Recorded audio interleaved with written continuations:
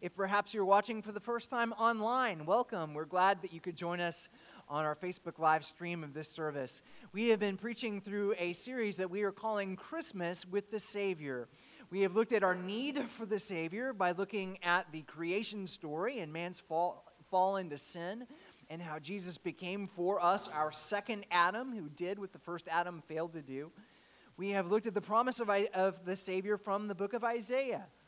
Last week we looked at the announcement of the Savior as we looked at the story of the shepherds and the angels. And this morning we're going to look at gifts for the Savior as we consider the story of the wise men and their approach to Jesus on that first Christmas day. Let's read our scripture this morning, Matthew chapter 2. We'll be reading verses 1 through 12. Let's give our attention to the reading of God's word.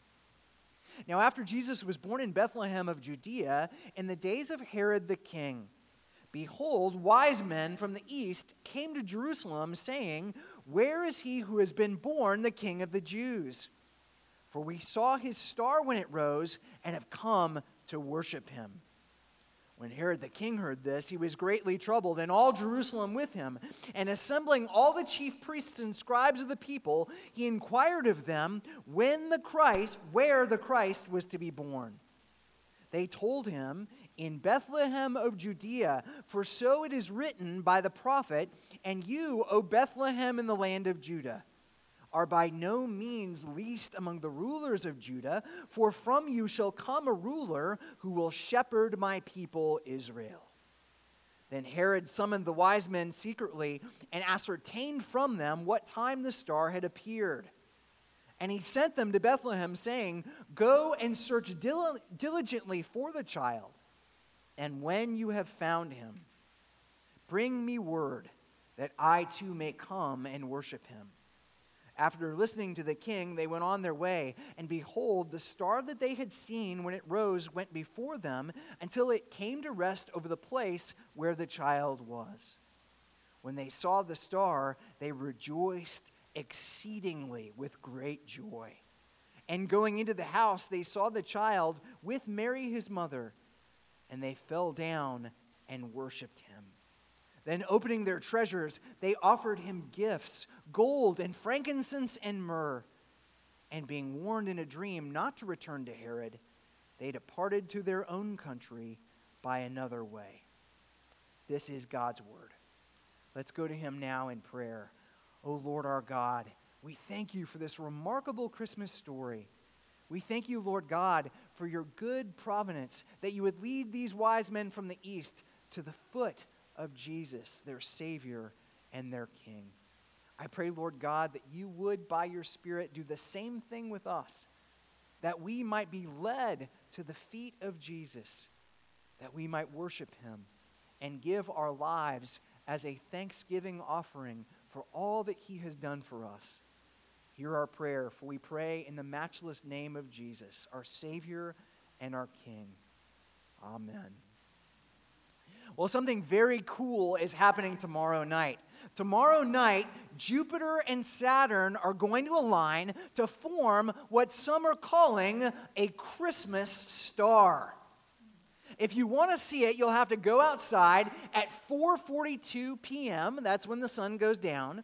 You'll need to look southwest, and then you should be able to locate the Christmas star, which is right about there in relationship to the moon.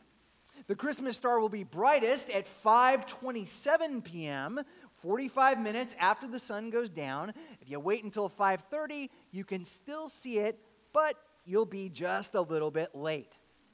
Now, if you do go outside to see the Christmas star, I hope you bring a camera.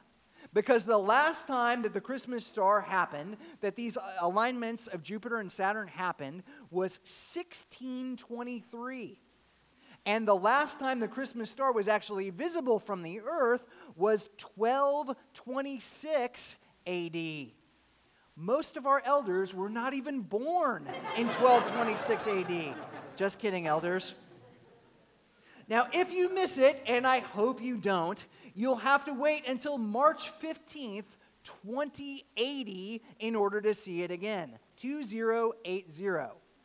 Now, I am happy to join you on March 15th, 2080, but I hope you bring some Ensure and a couple extra batteries for my hearing aids, because I will be 103 years old.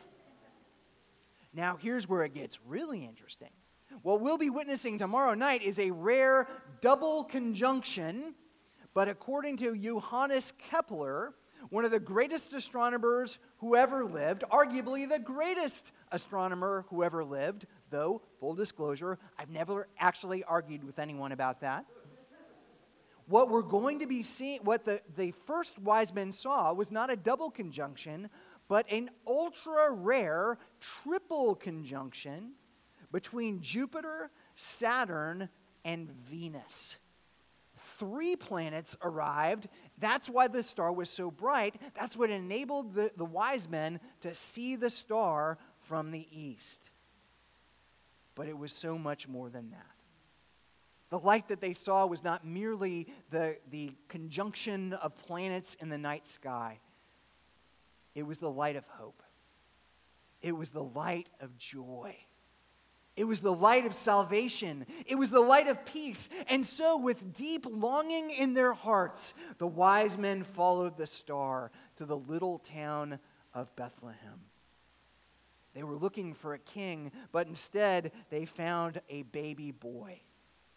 The boy Jesus, cradled in the arms of his mother Mary.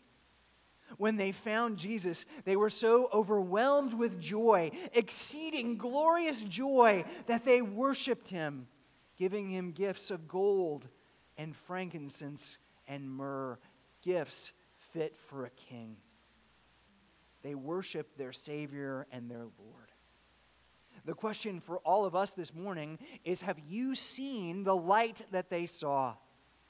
Have you come this morning to worship your King? How important is Jesus to you? To Herod, Jesus was very important. So important that he wanted to kill King Jesus. He saw Jesus as a rival to his autonomy, a pretender to his throne, and so he wanted Jesus dead. To the scribes and the Pharisees, the religious leaders, Jesus wasn't important at all. They knew the Christmas story. They quoted the right verse about Jesus being born in Bethlehem, the city of David, but they were unwilling to participate in the story. They were unwilling to join this strange cast of characters that included shepherds and angels and Mary and Joseph and Zechariah and Elizabeth. They were being offered the gift of immortality. But instead, they chose to walk the path of indifference. To the wise men, Jesus was the most important person in the entire world. And so they sought Jesus, and they found Jesus. And when they found him, they worshiped their king. This story reminds us, as Dr. Ladner reminded us in Sunday school last week, that wise men and wise women still seek him. Wise men and wise women still find him. Wise men and wise women still worship their king. Do you? Do you have the kind of faith that these wise men had? Do you have this kind of Savior? Do you realize that Christmas, for all the music and the lights and the sounds and the colors, is really all about him? That we will not understand what Christmas really means until we see the face of Jesus. How do we do that? Is that still possible? 2,000 years after Jesus was born in Bethlehem, 2,000 years after the wise men traveled from the east to come to see their king. It is. How do we do it? Let's take a closer look. Scene 1. The wise men arrive in Jerusalem. Verse 1. Now, after Jesus was born in Bethlehem of Judea, in the days of Herod the king, behold, wise men from the east came to Jerusalem, saying, "Where is he who has been born the King of the Jews? For we saw his star when it rose and have come to worship him." Now, who were these wise men? Earlier in the worship service, we sang the song, "We Three Kings." Is that who they were? Were these wise men kings? Well, in the Greek text, they're actually referred to as magi, as in magic or magician. They were more than likely astrologers. They were people who were fortune tellers, people who interpreted dreams. Rodney Stark, in his excellent book, The Triumph of Christianity, suggests that they were Zoroastrians, members of the only other monotheistic faith in the ancient world other than the Jews. Now, where did they come from? Again, the song says that they came from the Orient. Is that where they came from? Where's the Orient? Well, Matthew tells us in the text that they actually came from the East. And so the two most likely candidates were Persia or Babylon, modern-day Iraq or modern-day Iran. We guess that they traveled about 500 miles, or 900 miles to get to Jerusalem. 900 miles is roughly the same distance between here, Pensacola, and the city of Chicago. So it was quite a long distance for them to travel. Now, how many magi were there? How many wise men were there? Again, the song suggests that there were three. But were there just three kings? When you factor in the distance of the trip, the number of supplies that they would need to have brought with them to travel 900 miles, and the fact that they most likely had guards who were guarding the treasures that they were carrying, we're guessing that this was probably a rather large caravan of people. How many? We don't exactly know, but it's not unreasonable to suggest that there were between 50 and 75, perhaps even 100 people who made this trek from the east to the city of Jerusalem. Now, when did they arrive? Did they arrive there on Christmas Eve? Did they arrive there on Christmas morning? According to most of our nativity sets, they arrived on Christmas Eve. In most of our nativity sets, we have the three wise men right there in the manger next to Mary and Joseph and the shepherds and the angels. But is that, in fact, the case? Probably not. Our best guess is that it took at least a month, perhaps several months, in order to get to Jerusalem. Remember, it was a large group of people. It was a very long trip. Plus, there were a bunch of guys, and so we know they didn't stop to ask for directions. Ching. So, your mission today, if you want to apply this sermon today, if you choose to accept it, you need to go home and take the wise men out of your nativity scene. I don't care where you put them. You can put them in the garage. I suggest maybe you could tape them up to your mailbox. That way, when your friends and neighbors see the wise men taped to your mailbox, and they ask you, why have you placed the Magi on top of your mailbox, you can answer them, because our pastor is weird. That's where they were. Okay, so why did they come to Jerusalem instead of Bethlehem? Good question. They came to Jerusalem because they were looking for the King of the Jews. And they naturally assumed, since Jerusalem is the capital of Israel, that they would find the King of the Jews in a palace in Jerusalem. That's the most logical place for you to look for the king. Now, we're not exactly sure how they connected the dots between the star and the King of the Jews, but our best guess is that they were familiar with the prophet Isaiah. If you know the history of the Old Testament, you'll know that the Jews were captives in Babylon for 70 years, and that during that 70-year period, the prophet Isaiah was prophesying to the people of Israel. So our best guess is that they made the connection, the wise men made the connection, because some of their ancient ancestors had been familiar with the very specific messianic prophecies attributed to Isaiah. They had heard that the King of the Jews was coming, the Messiah. And so they came to Jerusalem to seek out that great and mighty King. Here's what I want you to see. Jesus, the King of the Jews, was important to the wise men. So important that they were willing to follow the evidence wherever it took them. So important that they were willing to leave their homeland to go where God was directing them. So important that they were willing to summon all of their courage to stand before King Herod, the purported king of the Jews, and say to him, "Where is he who is born the King of the Jews?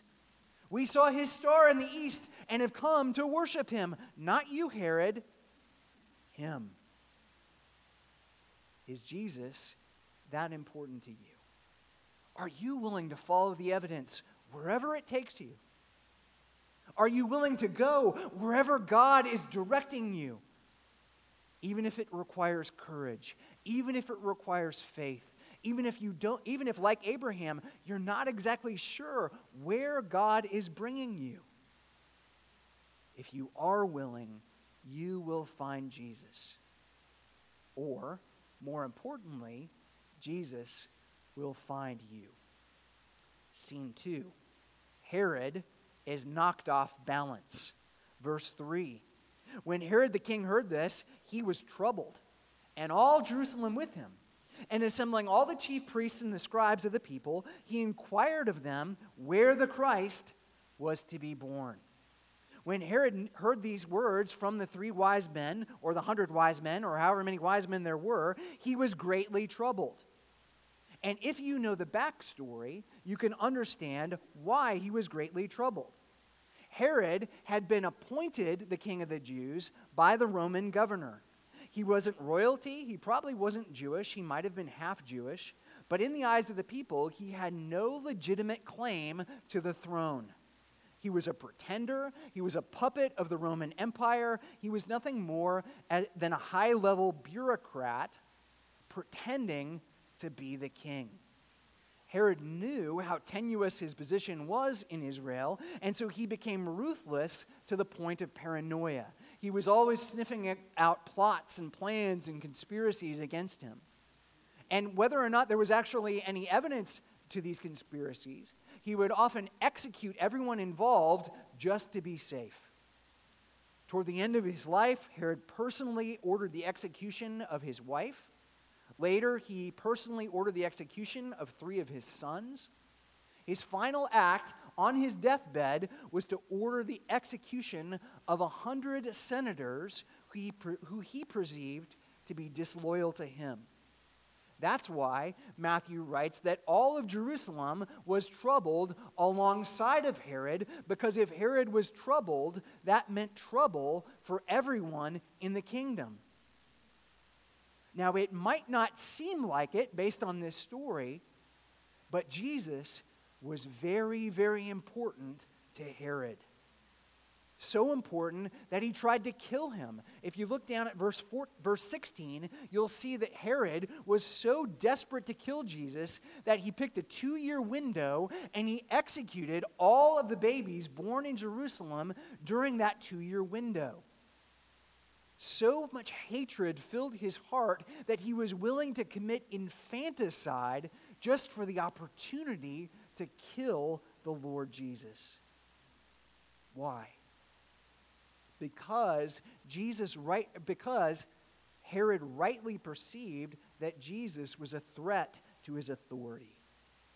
Jesus was a threat to his sovereignty.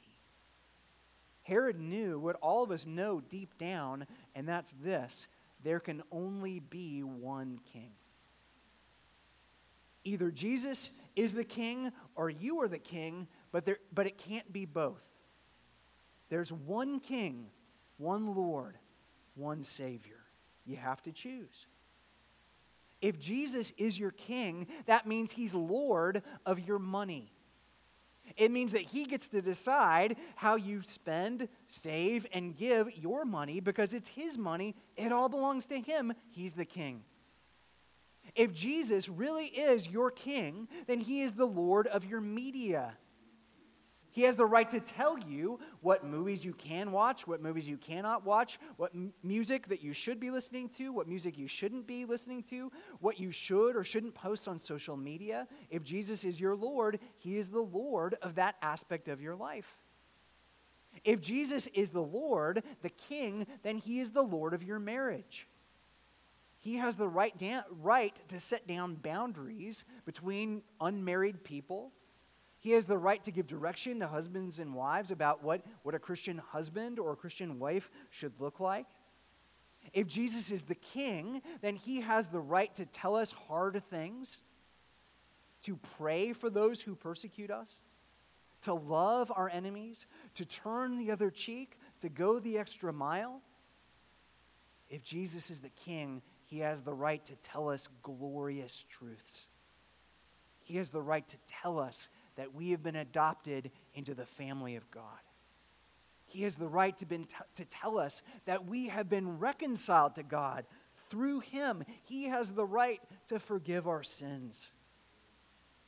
This week, this Christmas season, as Christmas quickly approaches this Thursday night and Friday morning, choose your king wisely.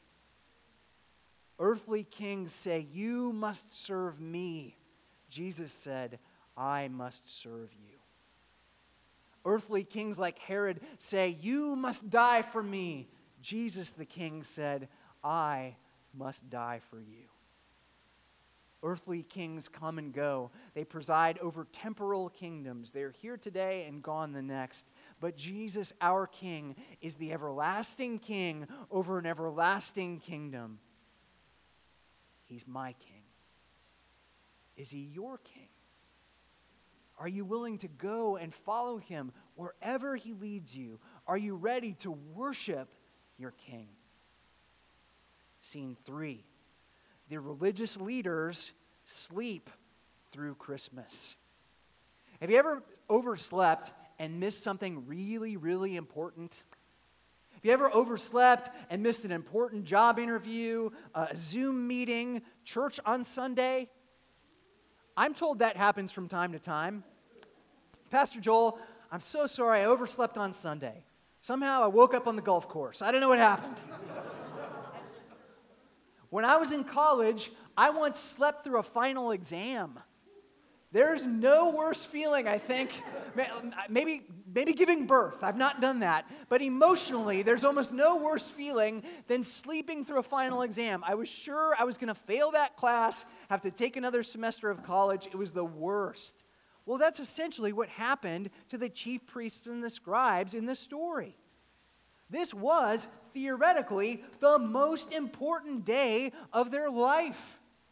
Their families had been waiting for Jesus for centuries. And now, he's here, and they missed it. They slept in. They missed the final exam. They failed the class. Verse 3. When Herod the king heard this, he was troubled, and all Jerusalem with him. And assembling all the chief priests and scribes of the people, he inquired of them where the Christ was to be born. The religious leaders had the right answer. They said Bethlehem. They read from Micah 5. That was the right passage to quote. And then, apparently, they just went home. Because they're not mentioned again through the rest of the story. They didn't say, "We're coming with you. Show us where you saw the star. Take us to the king. Show us Jesus. We want to worship him too." They were cold. They were indifferent. They were apathetic. No curiosity. No faith. One of the things that we see over and over again in the Bible is that religious people are often the last people to believe, if they ever believe at all.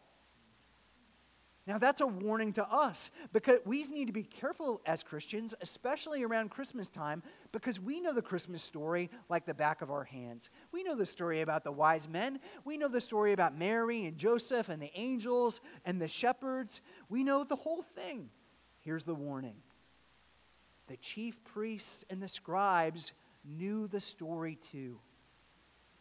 The problem is they didn't believe. They didn't have any affection for Jesus. And because Jesus didn't grip their affections, he didn't change their lives. They missed him. Don't miss Jesus. Don't let what happened to these religious people happen to you.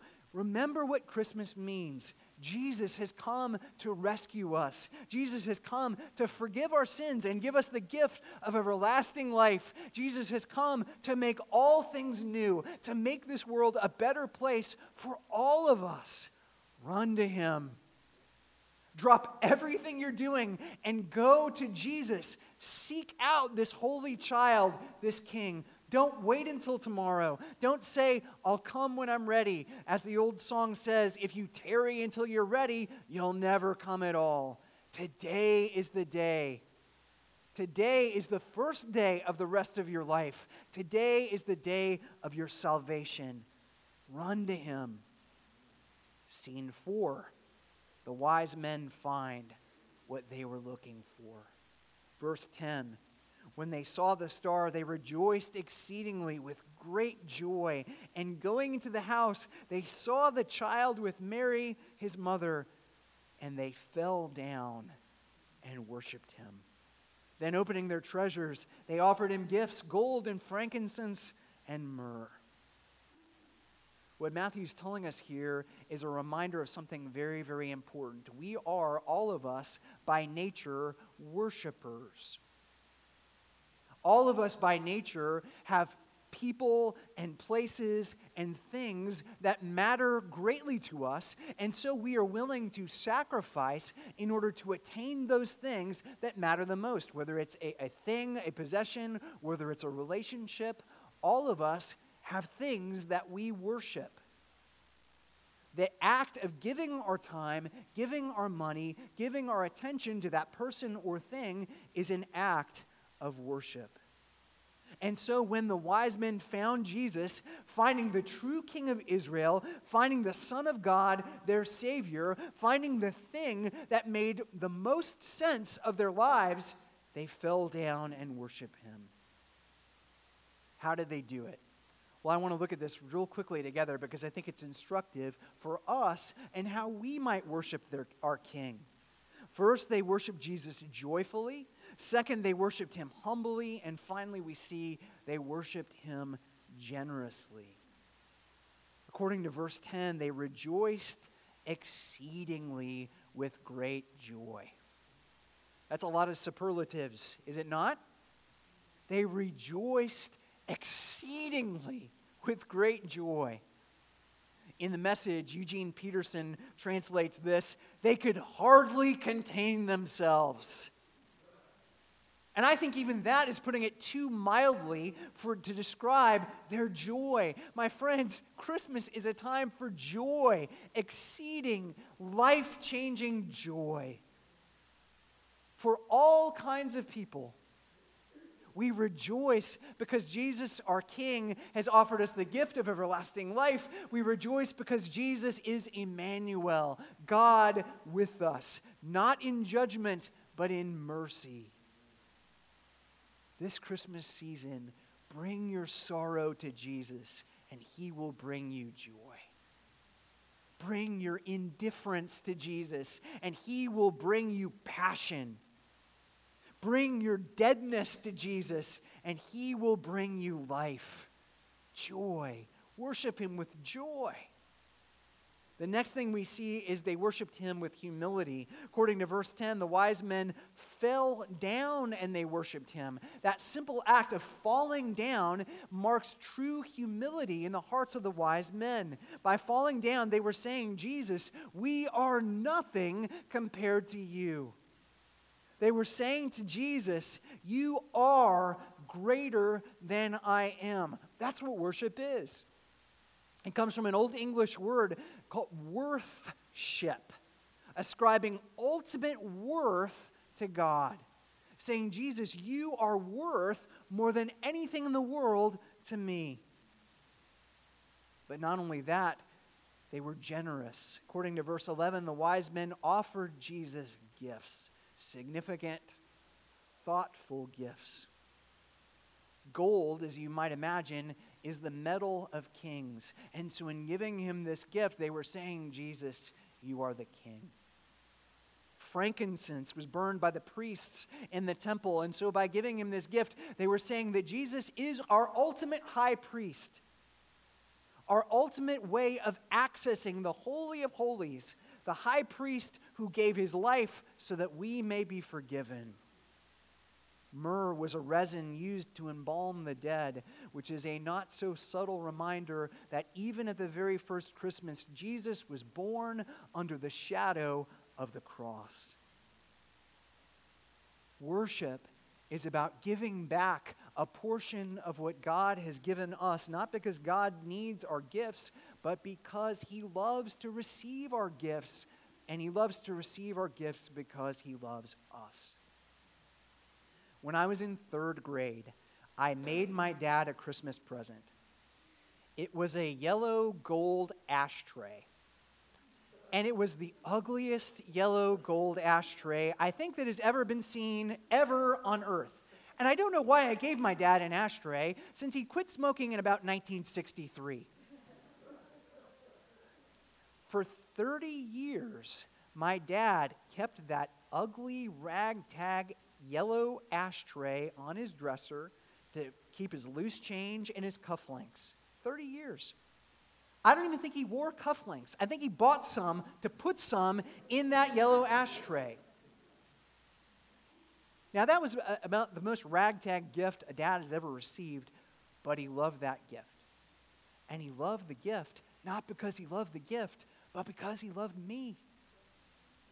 It was a picture of my love for him. My friends, when we give gifts to the Lord in the offering plate, in the collection, when we take up these offerings, it's not about the gift. God doesn't need our money.